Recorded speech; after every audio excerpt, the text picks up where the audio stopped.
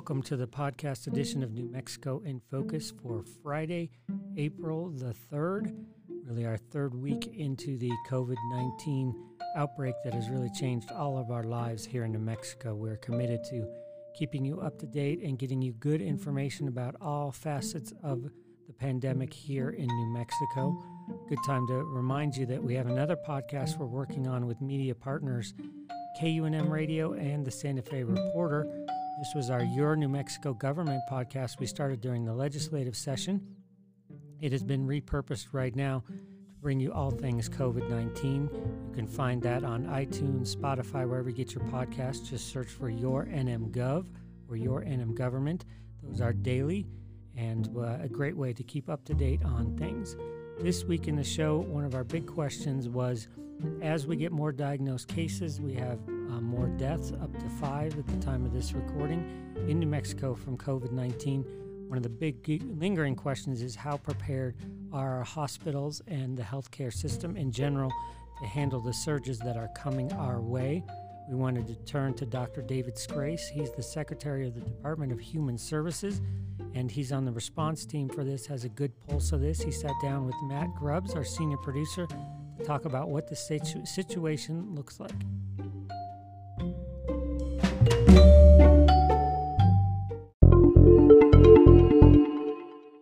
Dr. Scrace, thanks for taking just a few minutes to update us on what's been going on. First of all, let's talk about testing capacity. How has that grown, and how quickly is it ramping up, and where do you want to see it? Well, I've been involved with testing under Secretary Kunkel, who's the Secretary of the Department of Health. We have both worked on that. She is the lead right now, but New Mexico actually has the most testing per population per day, per COVID day, of anywhere in the whole world. And so under the leadership of Michelle Lujan Grisham, who is like a dog with a bone on this one, she is pushing testing, expanding testing capacity. She's working with the laboratories, with the state lab, Tricor lab, looking for other options for capacity. But we have started this, I think, with the ability to do about 600 tests a day. That has more than doubled, and there are plans to expand it even further. That's the laboratory capacity, but there's also the field testing and what we know of as the drive-through testing, which is our state model for that. We don't want people to go to healthcare facilities. I heard yesterday that there's 44 testing sites in New Mexico going up to 66. The Department of Health, Public Health Office in every county will be offering testing, I think by the end of this week or early next week. And so we've had the best testing response, literally, of anybody in the world. And there's a lot of incredible cooperation between the public and private sector here to make this work. I'll probably talk about that the whole time, but in almost every area, we're seeing government, state lab, private labs coming together to solve this problem and get as much testing out there as we possibly can. Is part of the reason, I know that you've relaxed the requirements to get a test, and we'll have a link to those on our website, but is part of the reason that we're all in our homes and limiting movements because we weren't able to roll out those tests earlier? No, that really has nothing to do with it. Testing, number one, gives folks fairly quick feedback about whether or not they have COVID. But if you're sick enough or have an exposure like travel or you're high risk and you fall in the category where you're getting a test, you should be self-isolating for 14 days, whether you have the test or not. And I don't think we were slow at all rolling it out. It was quite rapid. There were some long lines that one weekend because demand exceeded capacity, but we have a 1% to 2% positive rate. And I think all in all, we're doing extremely well. We're staying at home because we know, based on evidence, it's the only profound way to control the spread of this virus. You talked yesterday during the governor's briefing about the doubling rate. And I think it's difficult. Most of us just don't think exponentially. We think in a line. Can you talk a little bit about why that's so important to let people know that we have to slow down the spread? Uh, the primary reason for slowing down the spread is to, and this has become almost trite now, but to flatten the curve. That high bell-shaped curve completely overwhelms the delivery system. If we can flatten that curve, we have the capacity to take care of those less people actually over a longer period of time. So that's incredibly important. The doubling time, actually, more good news. It's been 4 days since we were at 190, and if we have, I think, something like 60 or less cases reported today, our doubling time will now be 5 days, and that's amazing. You've done the math, so just a doubling time in 30 days. If it's 5, it doubles 6 times. If the doubling time, like in New York, is 2, it doubles 15 times. Millions of, that multiplies out to a very high difference, and you've already done the math correctly. So it's the people staying at home reduces the spread of the disease. The doubling time is based on the incubation period of the virus, 5.1 days, we think, and the average number of people infected. Staying home reduces the average number of people that get infected or that can infect others, and it also therefore lengthens the doubling time. You've said that 90% of the state's ICU or critical care beds are in Albuquerque. I would imagine that's a huge challenge for you. How are you working to connect some of these rural providers, whether it's just in rural parts of the state proper or on the Navajo Nation, that sort of thing, to connect them to these resources in Albuquerque? Well, I mentioned yesterday, we have the medical advisory team that's now up and running, headed by Michael Richards from the university, who his whole career is actually, other than being the COO of the University Health Sciences Center, has been in disaster management. He's the head of the team. He's brought in Clay Holderman, who's the COO of Presbyterian. He's brought in Troy Greer, who's hospital leader, the CEO of Loveless Hospital. And they're literally holed up for 2 weeks, 6 feet apart, up in a facility we're using right now that is empty because those folks are working from home, planning out the strategy. There are also regional hospitals, including hospitals of Farmington, Santa Fe, Las Cruces, and Roswell, sort of a hub and spoke model where the smaller hospitals will feed to those regional hospitals. The regional hospitals will feed to Albuquerque. Transportation is a huge part of that. We've done a needs assessment. Capacity assessments are going on this week. Individual calls from these really expert hospital leaders out to the hub and spoke hospitals. The spoke hospitals will be contacting their hospitals. We're really trying to bring the delivery system together into a single delivery system for the purpose of this upcoming pandemic surge. You're expecting, based on the modeling that you've looked at, to see the peak in infection rate when? Well, there are a lot of models out there, and there are a lot of ways of looking at it. I think that I would predict that we'll see a surge here this week in some areas of the state. I think our data suggests that we may see a surge more in the middle of the month or toward the end of the month. Remember, as people stay home and as that doubling time increases, that will move the peak out further and further, which allows even more time to get ready, more time to get additional equipment, ventilators, personal protective equipment, which I'll call PPE from now on. And so this doubling time really could be a great opportunity for the state to get additional resources to deal with the surge and to slow the angle of that curve so we don't immediately overwhelm the healthcare system, as we see on TV has happened in other states. Sure.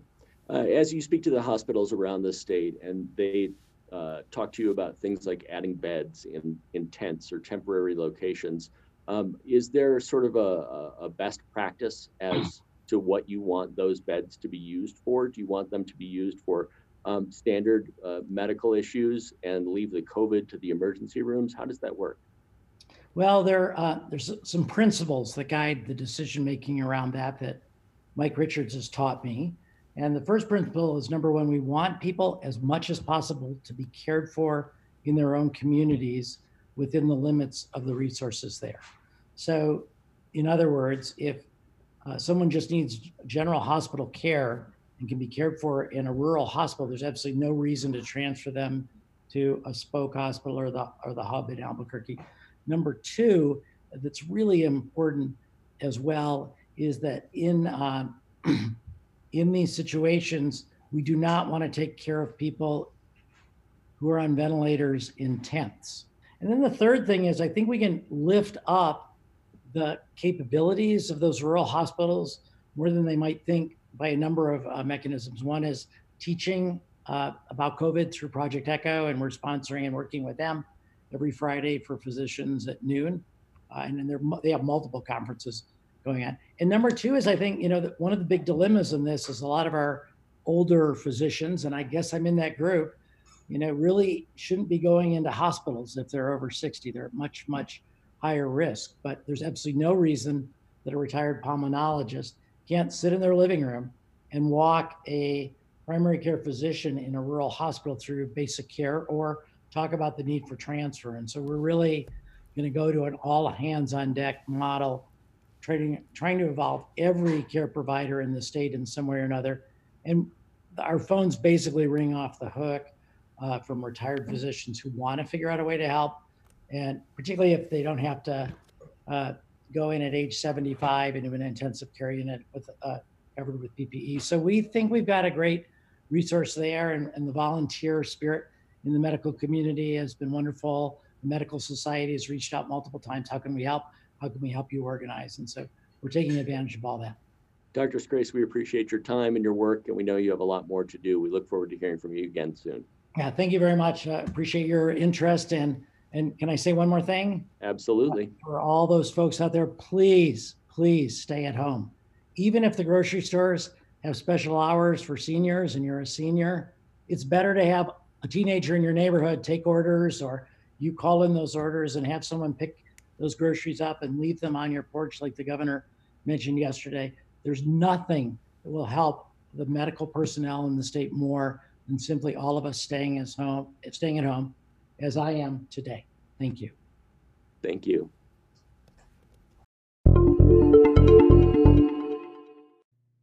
It seems there are almost constant changes to the way we're being asked to do things in response to the COVID-19 outbreak from a government standpoint, from the schools standpoint.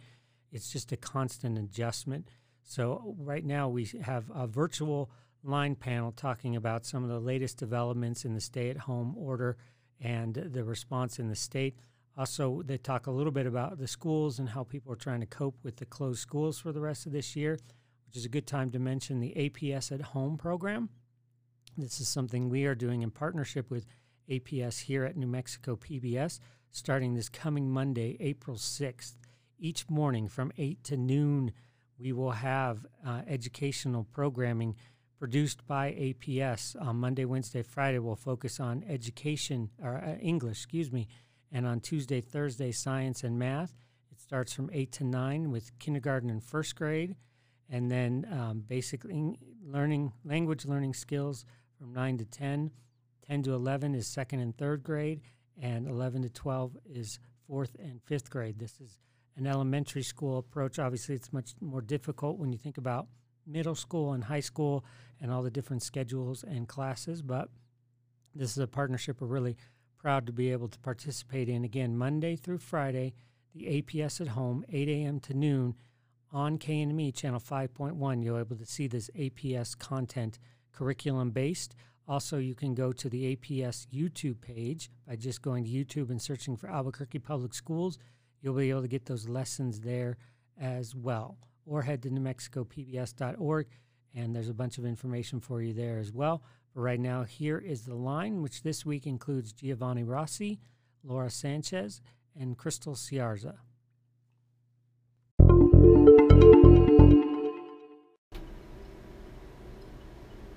We've assembled a virtual line panel once again to talk about the latest in COVID-19 news. I want to welcome an attorney and line regular Laura Sanchez. She's back with us this week. Hello, Laura. Hi. Want to welcome also President of Collective Action Strategies, Giovanna Rossi. She returns. Good to see you. Hi. And Crystal Ciarza. She is from Ciarza Social Digital, founder of the company, and she joins us as well. Crystal, thanks for joining us. Thanks, Gene. All right, guys, here's what's going on. This is starting to get real. It's sinking in here in New Mexico. The numbers are climbing, and our death toll is inching up as well. We have hundreds of cases, no doubt about it. And the governor says New Mexico only gets a C grade when it comes to social distancing. I was a little surprised by that. And Laura, let me start with you. Who's not getting the message out there? Do we know who these people are? They're just not getting the message on this? I don't know that we know exactly who these people are, but I think that if you spend any time, unfortunately, I have to, I take care of my sister and her medical issues, and so I have to run errands for her and go to the grocery store and go to pick up medication, and so I do see people around. I think that the stores have done a much better job, and the pharmacies have done a much better job of outlining the 6-foot rule. But I do see a lot more people congregated around than I think the governor's probably comfortable with. And I just don't know how much is getting through to especially younger people. I just read an article as an example, and it wasn't here, but it happened in Texas, where 70 students from the University of Texas at Austin took a trip to Mexico for spring break, and 44 of them came back with the virus. It's like, you're not immune. And so I think a lot of people are just not getting that message. And I hope that younger people can step up and stay home also. Sure. Crystal, don't want to make you speak for your age group. That's not a fair thing to do, but there is a bit. Call me the token millennial. It's totally fine. Well, we love you, partly. Honestly, Laura makes an interesting point and a good point. There's just lots and lots of young people not getting the message on this. And I've often thought maybe there's just not a lot of leadership out there in millennial world that, meaning maybe like a celebrity or someone to say, look, guys, this is serious. Let's be a little more careful here. What's your sense of that when it comes to younger people? What's going on there? So about 3 weeks ago, they did ask social media influencers, being the industry that I'm in, they asked social media influencers like Kylie Jenner, Derek Huff, some of the celebrities that you're talking about, to encourage people to stay indoors. I will admit, I'm seeing a completely different story when it comes to millennials. And if anything, we're all freaking out. And, back to that study that you were talking about, I did dig into that to see the source of the study. I'm sorry, it was a marketing agency. It was not only a marketing agency that put that together, but it was a data agency that uses GPS data to compile information for marketing insights. And to me, that study was actually absolutely incorrect, because we are a heavy drive city to get from places like Artesia to Hobbs and Roswell to Jow. And so, of course, the GPS data shows us moving, because that's naturally how we get from point A to point B for our essentials. And so not only do I have a problem with that study, for as long as I know, I don't think it's actually really difficult for a lot of millennials to actually be indoors, because not only do we understand technology well enough where we were already FaceTiming our friends if we miss them, but at the same time too, we can't afford to get out. The joke that I've been using this entire COVID-19 is don't touch your face and don't touch your 401k, because millennials, we don't have a 401k at this point, even if we tried to. So, and not only that, but we've got our student loans, we've got the education that we've got to deal with.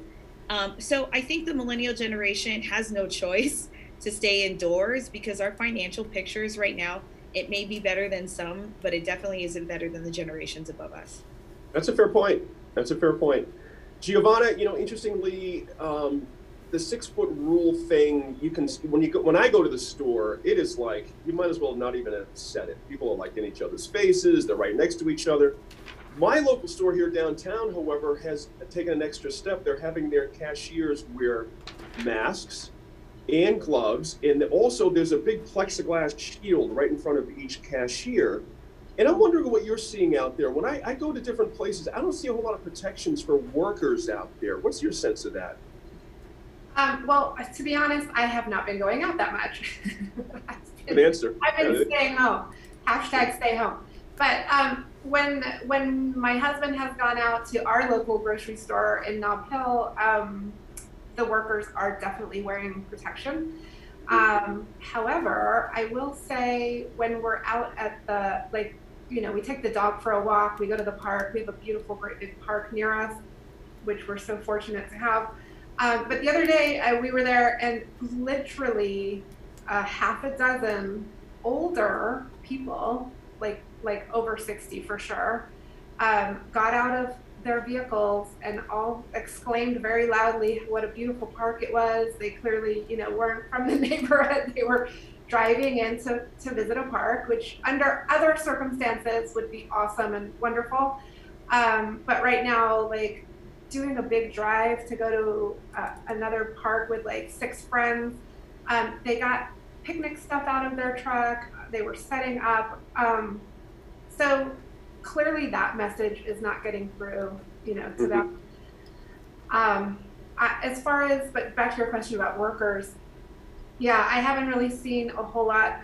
We were at a health clinic last week because my son broke his arm, which was really bad timing, but we were there and the receptionists were wearing protective, you know, cover, but like other people weren't. So I think it's a real mix. Certainly I've heard that just in the last week or in the last few days, more and more people are wearing protective covering, but I haven't seen too much of it. Yeah, interesting. Let's talk about schools and schooling and education. Obviously, we know the schools are closed for the rest of the year. Probably a good idea. You know, it's wise to do that from a public health standpoint, and I don't think most folks would disagree with that. And in fact, starting Monday in partnership with APS, we're going to be starting something here at New Mexico NMPBS called APS at Home. It's going to be education for elementary aged kids every Monday through Friday, starting at 8 a.m. We're very excited to have that partnership with APS. But let me ask you this, Crystal, I'll start with you. You have some youngins there in the home. How do you keep the learning curve going with your kids in a situation like this? What's been your plan? I don't know if you know of a mom that has the same type of insight, you know, much appreciated. You know, we talked about independent schools in a previous New Mexico in Focus, and I came from the perspective of being a parent with a kiddo in an independent school. And luckily, we're really grateful at Bosque where our kiddo actually, or the staffalty, being the staff and the faculty, already use Google Classroom. So my perception's a little bit different, but that also is, you know, I'm very much aware with the communities at large that sometimes children just don't have access to education at this point in time. You know, it's one of those things that I think from human nature, we all have to think about what is our priority at the moment right now. And I think that the Department of Education and APS, larger school institutions, are being really forgiving at this point, and that's the right thing to do. And I want to stress the word forgiving because the amount of pressures that's currently on the individual and the family owner, the family, the decision maker within the family, there's so much that's being thrown at them right now, such as unemployment, such as their own personal and physical health, such as, you know, the interest and well-being of their elders, because we all know New Mexico has multiple generations living in one home. And so at this point, it's unfortunate that education has to be something that we take a step back on. But going back to the question of, you know, what do you do to encourage your kids? I think it goes back to remembering that has to be a love of learning to begin with in the home. When kids cry and are upset about going to school in the first place, you know, it's a challenge for us as mothers and also fathers, right? To change the mindset and say, no, school's not just about learning. School's about interacting with fellow students, interacting with mentors and teachers, and getting out in the world and discovering the places in history. And so I think one of the things that, you know, educators just do on a normal basis that now we as parents have to absolutely remind ourselves is we have to have a love of learning, so that way we can discipline our kids in a non-disciplinary way to do school in the home. So right. I've seen on Facebook parents reporting lots of kids are crushing books right now, Giovanna. They're like turning into readers, and that comes from, you know, what you see in the home from your parents, all that kind of stuff. What are you guys doing at the Rossi household? Yeah, we're doing a lot of reading, a lot of chess. We are, so I have an 8-year-old and an almost 11-year-old, and they are, we're really trying to encourage as little screen time as possible, although there still is a lot of screen time because that's just the nature of like online learning and communicating. There's a lot of different things going on that they're not used to, like hanging out with friends online, right? Just with their friends. So they're learning different things. My daughter has read like the entire series of what's it called, the Land of Stories, and Right. so she just blew through that. We're doing different kinds of things. I think the message that I want to share is just to take pressure off of parents to have to implement a very structured learning curriculum at home that is first of all, it takes up a lot of time to manage that and oversee it and even just delegate it. That's a whole other job. But of course, we have to do that. I'm glad you mentioned the APS PBS partnership because my kids will be sitting down, my 8-year-old at 10 a.m. on Monday, my 10-year-old is going to sit down at 11 a.m. and do those things Monday through Friday. I think that's great, provide some structure. However, we are doing things like going outside and like watching the squirrel that just appeared in our backyard and like documenting, what is the squirrel doing today? Like learning about the squirrel. So I would encourage different kinds of learning. It doesn't have to be just academic right now. In fact, I would just kind of toss that out, except for the APS piece that we are going to participate in. We're doing a lot more kind of creative offline stuff. I love it. Laura, I'm going to hold you off on this one since you don't have kids. I won't make it speak for you. Well, I am on a board of a charter school. I do care about education, but no, I don't have the privilege, and I respect all of you very much for having that. It's all right. We'll be back with this group to talk about COVID and businesses in just a moment.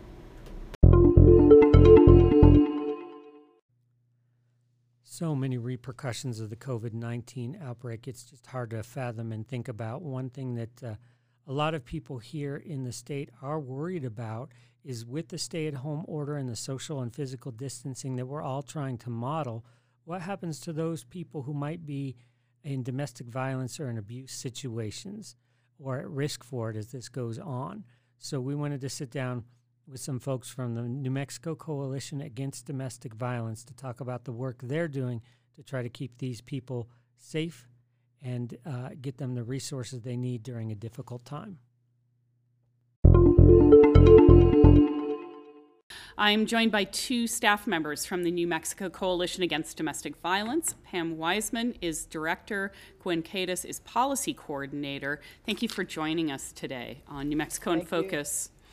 Why is it so problematic to have stay-at-home orders for people for whom home is not a safe place because of abuse? Well, people that are abused tend to be isolated by their abuser to begin with. And so this furthering of that isolation can be really dangerous for someone who is kind of stuck at home with their abuser. Probably the kids are around too. And so the abuser might have put some limits on, keep the kids quiet or whatever it may be. And it's just a very dangerous situation. Victims can't reach out for help often because the abuser is there. So that makes it a really dangerous situation. I'm guessing unemployment, which is, of course, skyrocketing right now, is exacerbating that. Absolutely. That's a huge risk factor. And you are a statewide agency. You work with a lot of local resource centers. What are you hearing right now from various communities and the challenges they're facing? So there are about 30 domestic violence organizations around New Mexico, and we work with all of them. And we're in contact almost daily with them, and the challenges are enormous and like nothing anyone really ever expected. The questions that are coming up, the barriers, are really surprising, I think, to lots of people. One of the barriers, and it's a barrier that most programs never had, is they don't have enough food. And in general, these programs, which are shelters, have not had that issue because communities are really generous and they bring food and they have food banks, and the same with supplies. But now food is harder to come by, supplies are harder to come by, and people aren't going out. So they're suffering from shortages of both food and supplies, especially cleaning supplies, which they need. Is there a danger because of that people might leave the shelters and go back to their abusive situations? I think that's always a risk, and that's a fear. I think the main fear that our programs have is what happens if someone comes into their shelter and is positive or presumed to be positive, and then what happens to all the other people who were in the shelter, what happens to the staff.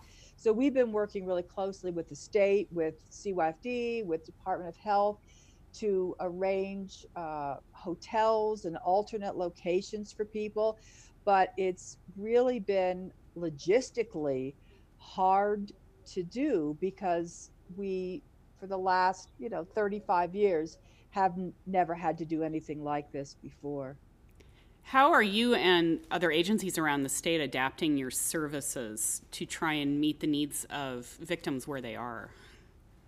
Yeah, I can answer this, Gwen, in several ways. For example, many programs have services not just for victims and their children, but also for people who commit domestic violence. They're ordered by the courts to attend groups, and so they are doing Zoom meetings, they are doing phone calls, sometimes just with individual people, because not everybody around the state has internet access or has a computer or even has a smartphone. So they're doing that kind of work, and that's really important because it's even more critical now that people who have committed domestic violence also have some support, someone to talk to, someone who's kind of keeping track of what's happening. So that's really important. Their shelters are open, their programs are open, the 24-hour hotlines are open. They are all still doing the work. They might just be doing it differently. What you brought up, the court might order certain things. What about court services right now? Because can you get a restraining order? Does it even mean anything to get a restraining order right now? Well, it does mean something still. And yes, people can get the restraining orders at this time. We're working very closely with the courts and with legal services to try to keep that avenue open for victims to use when they need to use that. So we're assisting on the phone with letting victims know about petitions and questions that they may have. There are some barriers still to that, especially when people cannot get out of their house to go sign a petition. So we're working on those kinds of issues right now. What can a victim expect if they call you or one of your organizations that you work with if they're trying to get out of a situation right now? Like what happens? What's the process now? So what happens is, first of all, somebody will assess their immediate safety and give them help if they need immediate assistance. That's very important. Then what will happen is people, advocates are on the phone who will talk with that person about different options that may be available, and then see what that person wants to make use of at this point. Sometimes people just need to talk. Sometimes people need emergency shelter when they're in danger. If it's risky to make a phone call, are there other ways they can communicate? So there is the National Domestic Violence Hotline offers chat services and text services so that they don't have to talk and possibly be overheard by the abuser. We can put those numbers on our website as well. So they can also do online help or reporting, right? They can actually get on a website to the National Domestic Violence Hotline, and they can chat with somebody on that website. And then I'm sorry, the hotline can refer them to whoever their local program is if they need those kinds of services, shelter, advocacy, counseling. What about also go ahead, Pam. To our website, nmcadv.org, which is New Mexico Coalition Against Domestic Violence .org. And on our website, we have a map and a list of every program in the state, so they can find out which program is nearest to them and get a contact there too. And we also have lots of other help, just basic information about domestic violence, about services for children, lots of I think helpful information for victims and for the community also. What about people who may not speak English? Right. So we have funding through the Crime Victims Reparation Commission, and they provide a language line. They give us the money, and we pay for the language line, and people will respond in virtually every language. I'm not sure if there really are any that. There may be a few, but in almost every language, because obviously there are a lot of people who are don't speak English, and it's really important that we be able to serve everyone in the community and not just those people who speak the one language. So if they call a hotline, they can be connected to someone who could speak in their language. Okay. They have access to a crisis line that will do that. France just announced a really big program to assist domestic violence victims. It includes thousands of hotel bookings I think the government is paying for. They're setting up assistance points at places like supermarkets and pharmacies where we can still go, even if we're sheltering in place. Do you think any of that's feasible here? It's definitely feasible, and we've been speaking regularly with representatives from CYFD and from the governor's office. So we're hoping to have something definitive tomorrow to let our programs know about. But yes, those things are feasible. They're happening. Plans are underway. And we've been really impressed with the level of thought and analysis that's gone into that, and the understanding of the special needs of domestic violence victims that people working on this problem have really shown. And so we were really pleased about that. What is needed right now to address this as we continue with this crisis and restrictions on movement? We need to have people aware that the services are available, and that if you hear something maybe in your neighbor's house or you're walking by somewhere, please call 911, because that person might not be able to. Also, our programs are really in need of supplies, cleaning supplies, food. We had a situation where one of the shelters went to get milk and they were restricted to getting 1 gallon when they have a shelter with maybe 7 children in it.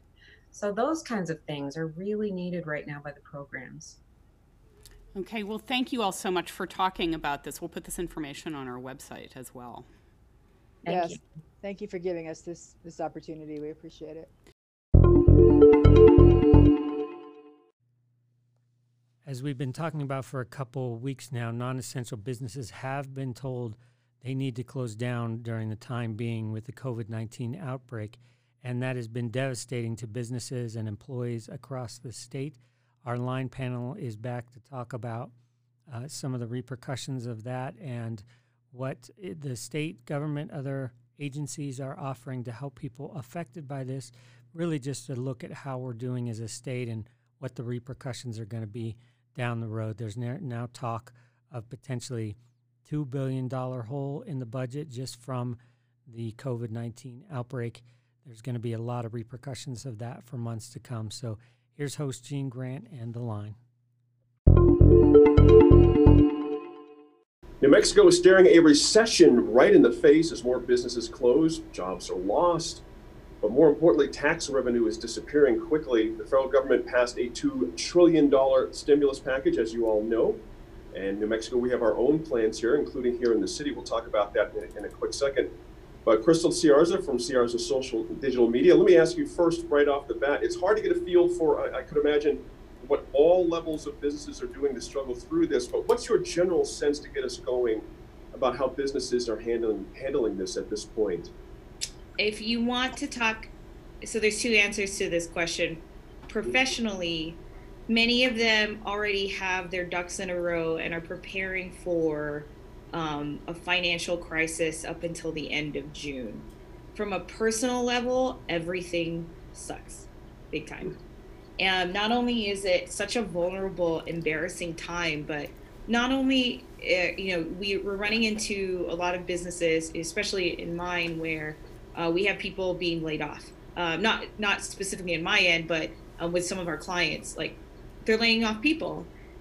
Sometimes people forget that small business owners are human too, and that's not an easy thing to do emotionally. So not only that, but then business owners are having to, now with the CARES Act, business owners have opportunities and capabilities of asking for help when it comes to unemployment. So not only are they telling people that they're laid off, file for unemployment, but the business owners themselves have to file for unemployment. It's a really humbling time for everybody, a very vulnerable time. And even though it's so frustrating where the numbers of files and papers that we have to put together to just simply ask for aid, there are some glimmers of hope that have given us a positive outlook, such as City of Albuquerque and their micro lending loan for 5 people and under. Obviously, the disaster loan SBA Act, the 7A partnership with the Payroll Protection Act. There are other New Mexico Economic Development doing their loan guarantee platform. There's a lot of help that's out there for small business owners, but right. I would say that to kind of wrap up my thought is don't forget that the small business owner is as vulnerable as the employee. So that's true. Laura Sanchez, let's go to the employee here for a quick sec. We had Bill McCamley on with my colleague Matt Grubbs last week, and the sheer amount of people looking for unemployment insurance now is through the roof. I mean, it's just absolutely incredible. You factor in also John Arthur Smith saying we could be facing anywhere from a $1.5 to $2 billion budget shortfall right now. How do all these things meet up in the middle of the road here? It's going to be tough for workers as well. It is. It's extremely difficult right now. It's really depressing for anybody, and like all of us probably were following the news closely. I think we all are used to gathering information and educating ourselves on what's going on, and so it's so incredibly depressing to every day sort of see the numbers of cases rising, and then the jobless numbers rising also. I think as of this taping, there was a report this morning that something like 6.6 million people were seeking unemployment benefits nationwide.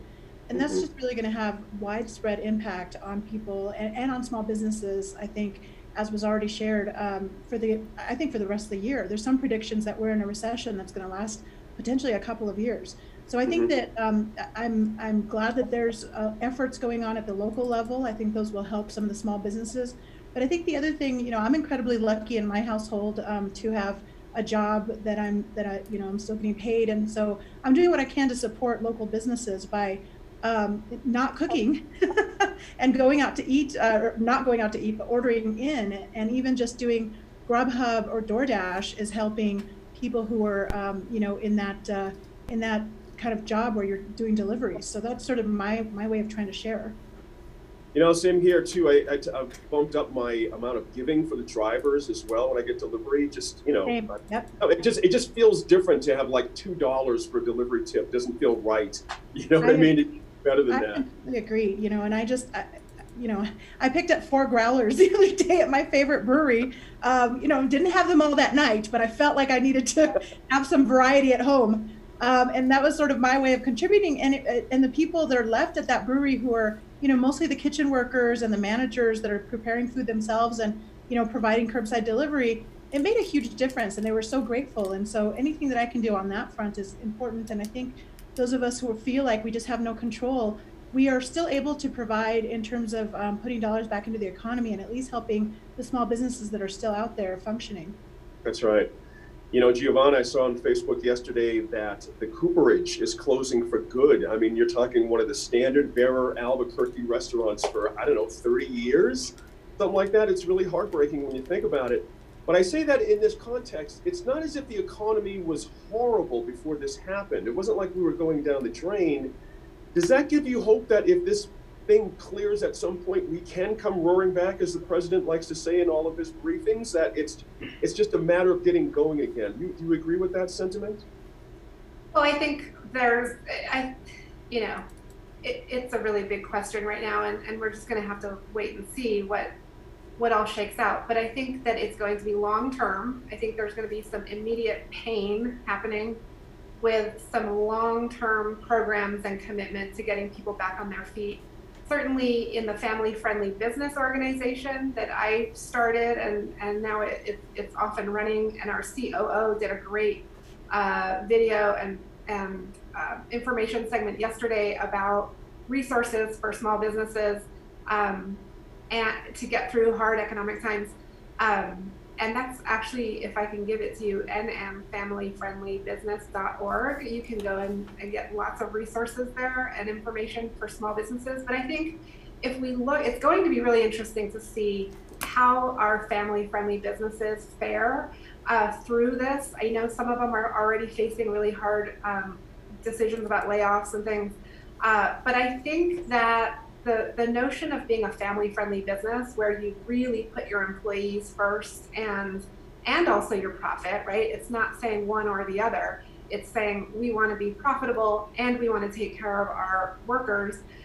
It'll be interesting to see how they fare, because they already had some of the policies in place that are so important now, as far as like flexibility in your schedule, working from home, paid leave, paid sick leave, all of those things are things that we've been working really closely with 280 businesses in New Mexico already on. So that's something to watch as well.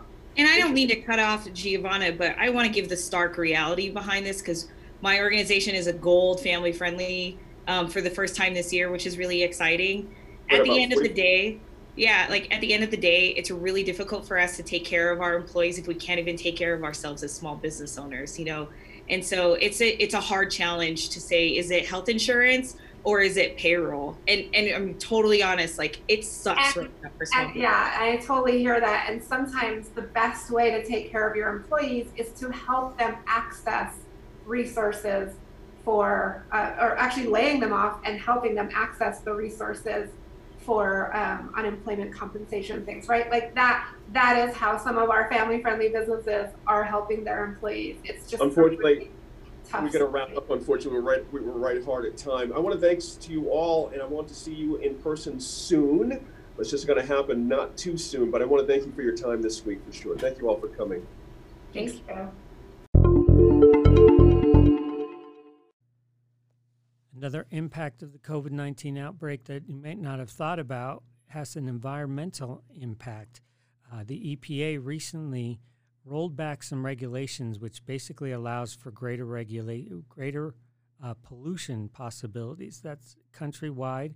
Here in New Mexico, we wanted to find out what that means and what state regulators think about this and how they're responding to it. So our land correspondent, Laura Paskus, was able to connect via Zoom with the New Mexico Environment Department Secretary James Kenney to talk about what his department is doing with these new regulations, again, rolling back restrictions around pollution during the COVID-19 outbreak.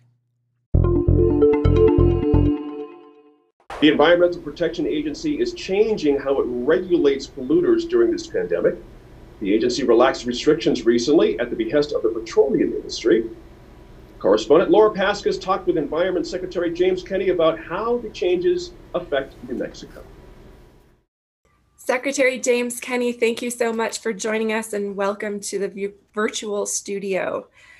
So last week, the U.S. Environmental Protection Agency announced what it called a discretion policy for COVID-19 pandemic conditions. And I understand you're having a call with the EPA later this week, but when did state regulators first find out about this rule, and how might it affect the state of New Mexico? Well, first, thank you for having me. I really appreciate being here and being able to talk to you remotely. The memo that you're speaking of, it's not an EPA rule, it's a memo, it's guidance. We found out at the Environment Department, I think like many environmental regulators, the day it came out. So there was not a large opportunity for us to weigh in on the shaping of that. But that memo basically provides enforcement discretion in the way EPA is going to look at violations of civil laws, our environmental laws, during the public health emergency, the COVID-19 crisis.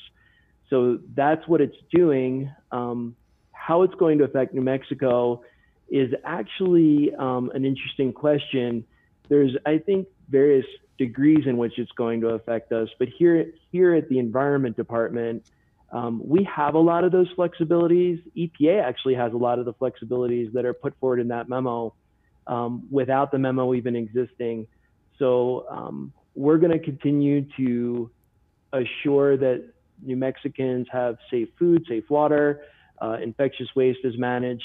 And then we're also going to continue to look at making sure that the public health emergency caused by COVID is not aggravated by additional public health emergencies caused by noncompliance with environmental laws. So for those of our viewers who might not be familiar with these, can you describe what laws this applies to and kind of what types of facilities might be affected? Sure, and I'll make that really specific to New Mexico because I think that would benefit the viewers. So here in New Mexico, oil and gas industry is regulated for their air emissions, for their water as well. But beyond that, our drinking water has regulations that apply to it in terms of making sure it's safe. So it's not just industry, it's also the public services we depend upon to ensure that we have safe water and things like that. So that's one area. You often hear folks from the Environment Department, including myself, talking about legacy waste in the state of New Mexico. Those legacy waste are either regulated by Superfund, the CERCLA law, in which the Environment Department implements with EPA, or regulated by what we call corrective action, meaning there are active sites that are undergoing abatement or some kind of remedial activities. Those are also covered, and we're waiting for additional guidance from EPA on that. So it really does affect every industry and every service here in New Mexico. So in that new policy, the notice that was sent out, it says that the federal agency, the EPA, won't penalize companies or facilities that don't comply with monitoring and reporting requirements, but they add that the agency does expect operators of public water systems to continue to ensure the safety of our drinking water supplies. Are we at a point where compliance with these laws are voluntary? That's a good question. During the public health emergency and the way EPA issued that guidance, it's certainly the standing position that those laws are always running and that there are policies outside of the one that was just issued that account for what to do when non-compliance occurs and there's outside factors like force majeure provisions, like natural acts, hurricanes, earthquakes, things like that. We're not unaccustomed to emergencies interrupting our ability to assure compliance.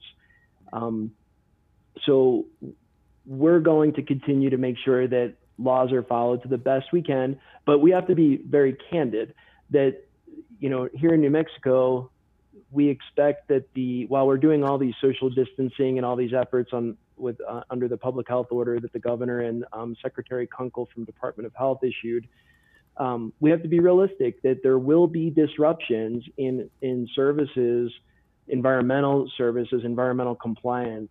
And that's just going to be something we're going to have to deal with. Like I said, we have the policies and procedures in place outside of that memo that just seems to collect them all and put it out there more affirmatively.